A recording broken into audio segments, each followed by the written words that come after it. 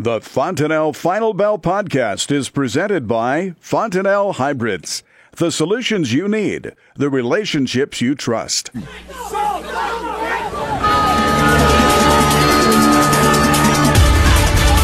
Good afternoon. Welcome to the Fontanelle Final Bell here on the Rural Radio Network. I'm Susan Littlefield, and Arlan Suderman's joining us with FC Stone. And I just joked with you, Arlan, you got a little party going on, a nice rally to see today in the marketplace. Let's talk about what you're seeing. Yeah, of course, what really catches your attention is the wheat price being up double digits, and a lot of that's short covering, but we are starting to turn the corner there. We're starting to turn the charts, and as the charts turn, that encourages more speculative short covering. The bad news is, as we do so, we're pricing ourselves off the world market. Not that our exports were that booming anyway. Fundamentally, it's all based on the forecast for continued dry weather through the month for areas of the southern plains that have been so dry for so long. Where the majority of the wheat in that area has had less than a quarter of its normal precipitation over the last several months, and not much improvement seen in the forecast. And we're about to break dormancy and going to need that moisture here pretty soon, and so that's getting the shorts pretty nervous in the market. Well, Arlan, there has been a lot of concern. I was just down in Texas, and we've kind of talked about it the last couple of days on the Final Bell. When they talk about it being dry in the south, it definitely has brought up some concerns. And how much is that going to play as we get closer and closer to the start of spring planting?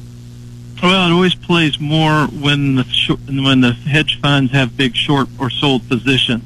And that's a position we find ourselves particularly in Chicago. But until today, Kansas City was really leading the way, and the hedge funds really didn't have that big of short positions in there. So they are covering what short positions they had. We're seeing some bottom pickers come in, some end users buying a little bit of coverage before prices get higher. There's some legitimate concerns. Now, we have a huge surplus, between a 6 and 7 month surplus of old crop stocks we're going to be carrying into the new year. So it's not like we're worried about running out of supplies anytime soon, but it comes down to, again, milling quality supplies. That's been the real problem here over the last couple of years. Now, if we have lower yields, we should get higher protein, which the market wants. But if it's because of drought, you can also get the shriveled kernel that doesn't mill well as well. And so that's concern here. The mills really don't know what we're going to have in this new crop, and the export customers either. Globally, we've got big supplies. That's been a lid on the corn market, and this drought may help us remove some of those surplus supplies and take a little bit of that lid off the corn market as well. Do we have some nervousness, some excitement ahead of this USDA report tomorrow? There's a little excitement, and not necessarily a U.S. balance sheet, but more or less South America's balance sheet and how that may impact our balance sheet here in the United States. We know that the crops are coming in with good yields in Brazil. We haven't got to the southern part of the country yet. Most of the harvest is in northern areas at this point, and the yields have been good. I mean, everything we expected, maybe a little bit better. We anticipate those yields will drop off as we get into southern parts of the country. Overall, USDA projected the soybean crop at 110 million metric tons last month. The general thinking is that they'll add another million metric tons to that. There are some private estimates that are as high as 114, 115. I've even seen one at, I think, 118.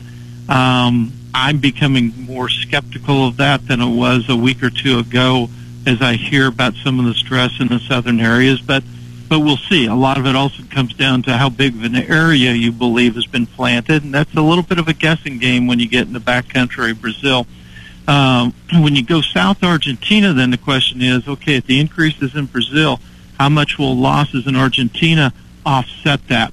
USDA is currently at 56 million metric tons. A lot of the trade is generally expecting them to come down to about 54 million metric tons in this report, and I think that's reasonable.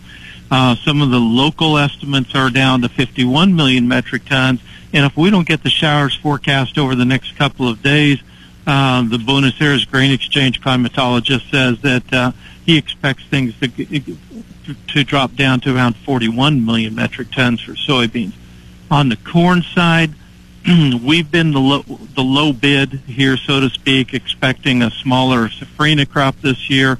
We've been at around 87 million metric tons, and the trade has largely been around 95 million metric tons.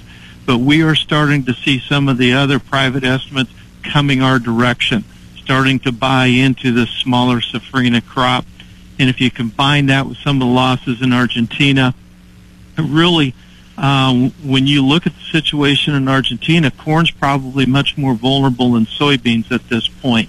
And right now, USDA is at about 42 million metric tons. We could see that drop to 40 million metric tons. Some of the local private estimates are in the mid-30s. I think it's a little premature to say that, but that's some of the possibilities.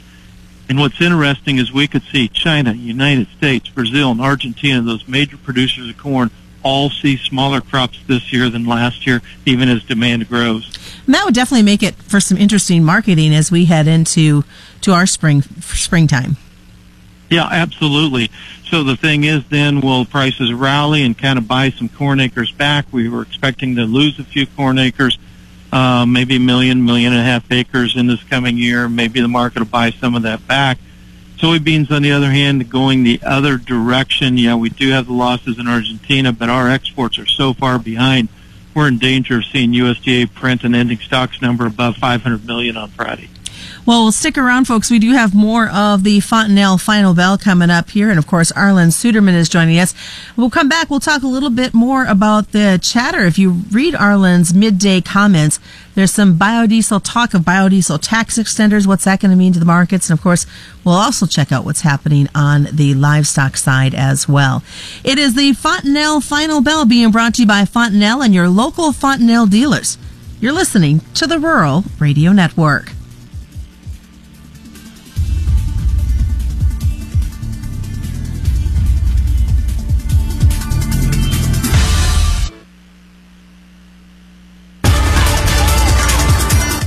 Welcome back to the Fontanelle Final Bell here on the Rural Radio Network. I'm Susan Littlefield. Arlan Suderman is joining us with FC Stone. Before we headed to break, Arlan, you'd really have been hitting on what's been happening in South America. And folks that maybe follow along with your midday comments might have seen that Argentine soy map that you guys showed. And it just amazes me as we continue with these 100-plus days for them, just the continued drop-off, experiencing a combination of heat and dryness. Yeah, we learned this last year in the Midwest that not just dryness will necessarily cut yield, but the combination of dryness and heat.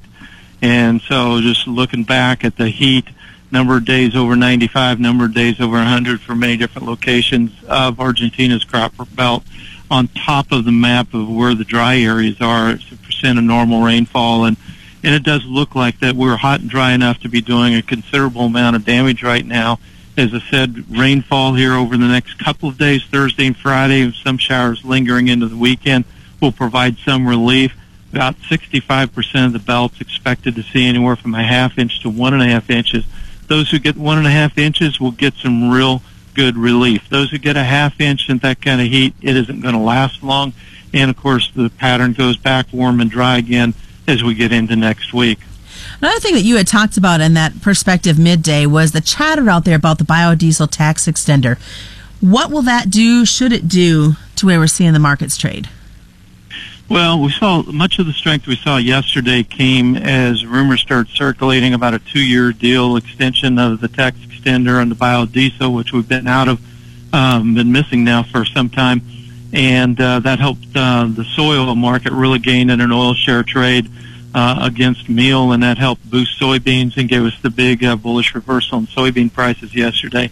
But that kind of reversed today. Soybeans only were down a couple in the nearby cents in nearby contracts. Soy oil was down sharply on rumors that the extender bill was just for 1 year.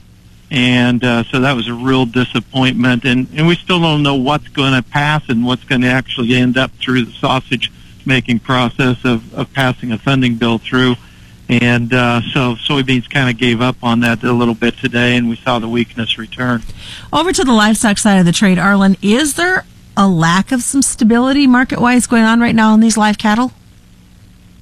Yeah, we've overall seen a little bit weaker tone of late, and to some extent sell-off in hogs has contributed to that. But Overall, this cattle market, we're losing the margins that we had for the packers. The volatility we're seeing in the stock market, there's somewhat of a correlation between a weak stock market and weak beef prices. As the consumer, when the stock market's low, the consumer tends to be a little bit more cautious, buy fewer steaks. And so while it looked like a few days ago we were going to be able to move this market above 126 basis the April contract, now that confidence is waned and we're starting to see a little bit more weakness. We did see some cattle, a few cattle, not a lot. I think it's like 146 head or so, move on the online exchange for 126. That's pretty close to where the February contract is, a little above where the February contract's trading. But we've lost a little bit of momentum to the upside there with what's happening in the outside markets. Now, I did see boxed beef saw some higher numbers over the midday. Yeah, and that's certainly helping the margins a little bit. We need to see that. Strength in the dollar kind of hurt, though, too. We've seen a real correlation here over the past month or so on whether the dollar is strong or weak. A strong dollar has tended to suppress exports for beef, while a weak dollar has tended to support it, and the dollar was coming back today. Over to the hogs, we saw some sharp losses that developed in their market trade today. Absolutely. Some heavy liquidation by the funds. It started yesterday when the charts began to break down. Some concerns there that as we brought new packing plants on the line, that we have really created this increased competition among the plants for the hogs that has increased the cash price. The product price hasn't held up. Margins have started to disappear. The funds started getting nervous, and then you add in the uncertainty of the stock market, and it's led kind of to the sell-off in the hogs as the charts started to give way. What we need is some warmer weather across the entire U.S. to get some early spring grilling going on. Oh, wouldn't that be nice? I would certainly vote for that. I think as the wheat crop breaks dormancy, we'll start getting a better feel for what the losses are there. And you do talk about that. Anything else that we need to be looking at, grain or livestock, as we move on in this week? I think the big question is what's USDA going to do in the crop report tomorrow? That helps set the tone. And then we really want to watch and see if the dollar continues to recover, if it breaks lower once again. And what about the stock market? Stability gone? Or we could actually see more money coming into the commodities if stocks stabilize but have trouble returning to their strong gains of the past. And, of course, it's always bringing some frustration for producers as we wait and see what those numbers will have to say tomorrow. Further information, if they want to follow you through social media, Arlan, what's the best way to do it? Well, social media be twitter.com/Arlan, ARLAN, F as in Frank 101. And that is the Fontenelle Final Bell being brought to you by Fontenelle and your local Fontenelle dealer. Arlan Suderman from FC Stone joining us on the Rural Radio Network. You're listening to the Rural Radio Network.